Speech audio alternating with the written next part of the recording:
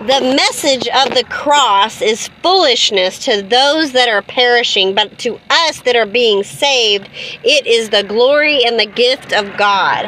Can I get an amen and an amen? Because the thing about it is God is so amazing that He will hide the sight and the hearing. He will hide these things from the people that their hearts aren't right. So it is foolishness to them. God is amazing. He opens Himself up to those with pure hearts. Come to me as little children with pure hearts. Amen. Amen.